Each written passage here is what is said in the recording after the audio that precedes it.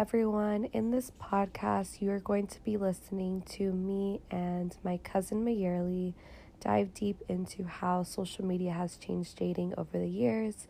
We are 5 years apart. She is 19, I am 25, so our experience, although with many similarities, are very different. We then also dive deep into generational trauma and patterns and how it is affecting our current relationships. Enjoy!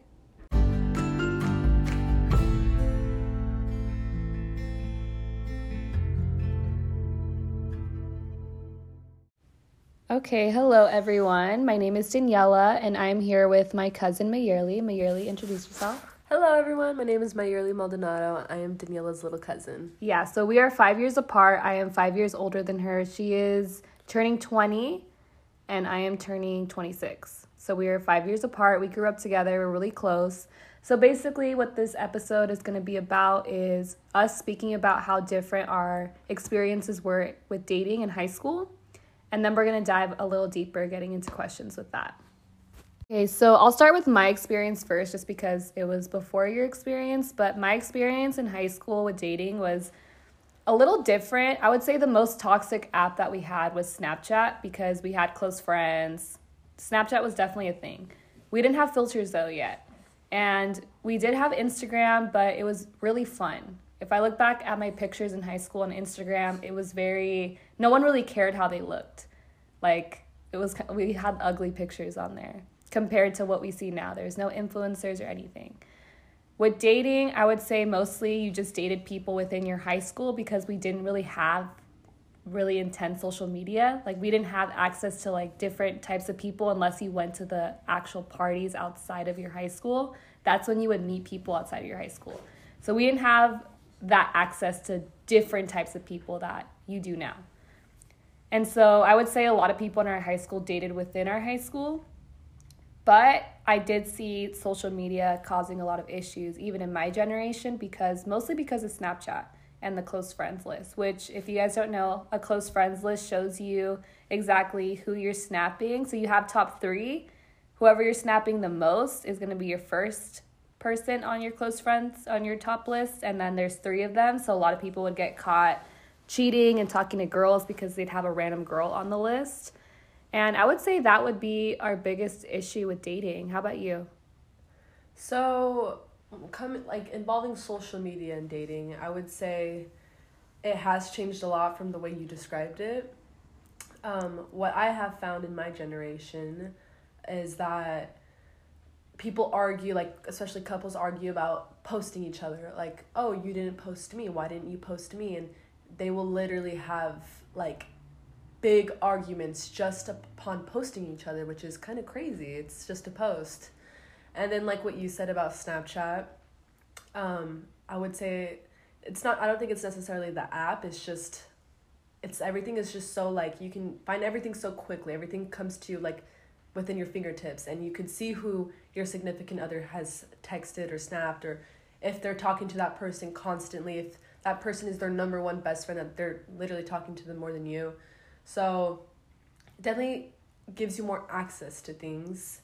I think just how social media is now, I believe everyone is a little more insecure just of that your significant other has the ability to see other people's posts and how they look. And I think it's definitely caused problems within relationships just with insecurity, and that's just what social media comes with, I feel like. Yeah. It could be a good thing, and then it could be a bad thing. Yeah, because I even see it now. In high school, I didn't deal with it, but dating in my college years, I experienced what you experienced in high school, which is dealing with a million beautiful girls on Instagram. And my last relationship, that was a huge issue, because he didn't have control over looking at other women. He didn't have really boundaries within himself. And so there was so much access to different types of women that you just always feel like you're in competition with everyone you see on social media. And I didn't experience that in high school. So for me, it was an adjustment that I had to do. And it also makes me wonder, just me thinking back to my high school days, how, I don't even know. I feel so bad for girls nowadays that they have to grow up in this social media world where there's influencers, where on Snapchat you can see where everyone is too. There's like a whole map now, and there's just so much more tools on social media that can be good, but also can be super, super toxic. So now in your current relationship, do you feel like social media is one of the biggest issues in your relationship? I wouldn't say biggest, but I would say it's an issue. For me, it's more of an issue of what I post. So for my relationship personally, my significant other is more I guess in a way where he doesn't want me to post anything too revealing. And see, that's another like reason why social media can be bad.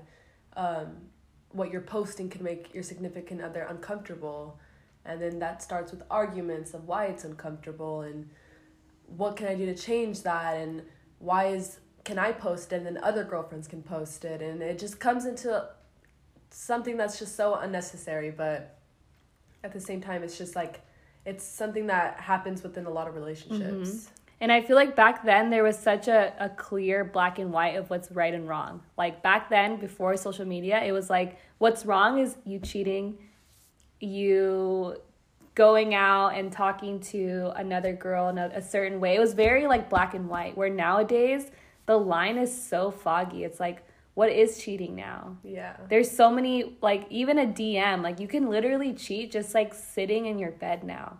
But some people don't even consider that cheating. It's like there's such a weird haze now of what's right and what's wrong. Yeah. And I think it's good, like this woke culture that we have now. But in other ways, I think it's very toxic, like this very open-minded generation. Because I feel like these kids are learning that they can deal with so much more negative things and they just have to be okay with it because they should be more open. Or do you get what I'm saying? No, I do. Do you see it? I kind of, the way I'm seeing, so it is my generation that like, we're the what's it called? I think it's called the I generation. It's something like that. Basically, I was born into like social media technology just happened. I'm in 03, so I grew up a little bit without it, but I pretty much grew up my whole life with technology and social media. What I tend to notice is that like the culture is just like, it's just not as good as it used to be. I feel like back then people didn't worry so much about things, about how they looked, about what other people thought of them, and like social media has definitely just changed the aspect of like you care what everyone thinks, I guess you could say. And I think that could be a toxic thing. Also back to what you were saying, how everyone like the culture is toxic in a way that everyone thinks that they're woke and stuff like that. I just think people glamorize like what's going on. Like I'm happy that people are, you know, like seeking like mental health and like being more open-minded in that aspect. But I also think they glamorize the negativity like within them. You know what I'm saying? Yeah, I agree. I think that's something that I've noticed a lot too, and something I'm scared for future generations. Like there's not really structure anymore. It's like you just do what you want or what you hear in high school or junior high. Like basically in junior high and high school, you're influenced by people that you look up to or just structures that you see in your family households. And now I can't even imagine what the structures are going to be like in generations coming. Like what structure is there going to be? It's going to be so confusing. You know, that's the things that I think about. But obviously there's good things too with social media. A lot of great things have happened with it, but I think mostly right now we've seen, especially in relationships, how it's negatively affect.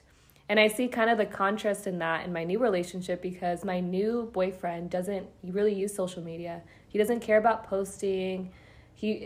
On his time on the phone, where you say how much time you spend on Instagram, it was like 10 minutes per day. Like he rarely, and it's such, compared to my last relationship, it's such a relief just because I dealt with so many issues, toxic issues with social media, like following a lot of girls that do OnlyFans, which if you guys don't know what that is, it's kind of a site where women mostly, for the most part, post like sexual content for money. So I remember that being a huge thing, whereas this partner, he doesn't do that. Like it's just like that, like taking social media out of it is like such a relief. And I've noticed that it's just so much more calm and peaceful not having that aspect of worrying about social media. But I think when it comes to women and men and social media, it's different.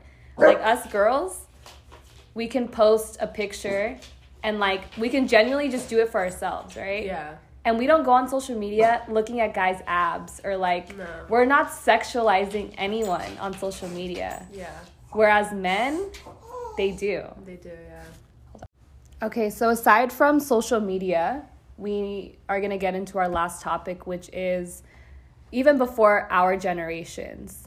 How, like, we see patterns within our parents that obviously follow us to this age now. So some patterns never die just because, you know, we're in this new world and things are really different. A lot of things are actually really similar too. So in detail, can you describe to me a situation in your current relationship where you felt like you were repeating patterns of generational trauma? Okay, so generational trauma. So this would have to do with my parents. My parents are very old school. They're both older. They had me at an old age, and they were both foreign. They both came here from a different country around the age of 20. So they're very traditional, which is not a problem at all. But for my case, my parents have always just been very controlling with me, and it's mostly because I am the girl. That's what they say. And they're, like I said, they're very traditional. So my mom basically feeds my dad. She bows down to him, and it's supposed to be that way, they said. They used to have me do all the dishes for everyone. They used to make me fold the clothes for everyone until I stood up for myself finally. But so they're very traditional, which is, of course, if you prefer that, it is not a bad thing. But personally, seeing that happen to me growing up, I did not want to be like that. I looked at my mom and I was like, I would never want to rely on a man like she does. Personal preference, I just wouldn't. So those were all the things that kind of like I grew up with. I don't like being controlled. They always control me just because I'm a girl. I can't go hang out with my cousins and sleep over just because I'm a girl. I can't go sleep over with my friends just because I'm a girl. I can't wear this just because I'm a girl. I can't do that. So all those things, I felt very controlled as a child. They did other things like move me to a different high school for no reason. It's just been an ongoing thing to this day. They're getting better, but with my current relationship, I found myself without even knowing that I got into a relationship with someone who's just like my parents in a way where he kind of likes to control me. He will say things like, "Oh, I agree with your mom. You shouldn't do that," or he tries to tell me what I can and cannot do, and he's very, I would say that I could tell that he wants a girl who's more submissive like my mother, and that's not how I am. I would rather be independent. I'd rather be the one relying on myself and not relying on another man. I would rather make my own choices, and I think it's just crazy how I basically got with someone that's like my parents when it's something I did not want, you know? Yeah. It's something crazy because they say that we kind of tend to date our parents sometimes without really realizing. We kind of gravitate to what we're used to without really knowing it. So I do think that's really interesting. So now, do you think that this is a situation where you can break this generational trauma, where you can change the pattern in what you've grown up with? Do you see that happening? Yeah, I definitely think I could break the chain, I guess you could say. I think anyone can. I know people who've been through far worse, and they've gone through horrible things with their parents, and it's been a cycle that they repeat and repeat and repeat, and I believe anyone could put an end to that cycle and change for the better. Yeah, I agree too. Yeah, I think it's definitely something that you just have to be always conscious of, even within ourselves. I think a lot of times we like to put blame on people, but we also contribute to that also. Yeah. We need to learn how to take more accountability for things. Exactly, and I think that's how we can be better in general, is just looking at kind of in a way what we're attracting, but also look within ourselves and ask ourselves, why are we attracting this types of behavior and how we can change the behaviors in our relationships. So I also experienced a similar thing where in my past relationship, it was very similar to a sense where it wasn't very emotional like my parents. Like my parents have always been really good parents, but they're not very emotional. They're almost more like detached in that sense. And I attracted a partner very similar that wasn't loving, affectionate, wasn't proud of me, like very, not that my parents are like that, but it was kind of like the same type of vibe. And when I broke that and I started searching within myself and changing things within myself that were contributing to those behaviors too, I attracted a really healthy partner. And not to say that you have to end your relationship. I think that it's possible to like be with your partner and both change your own generational curses together.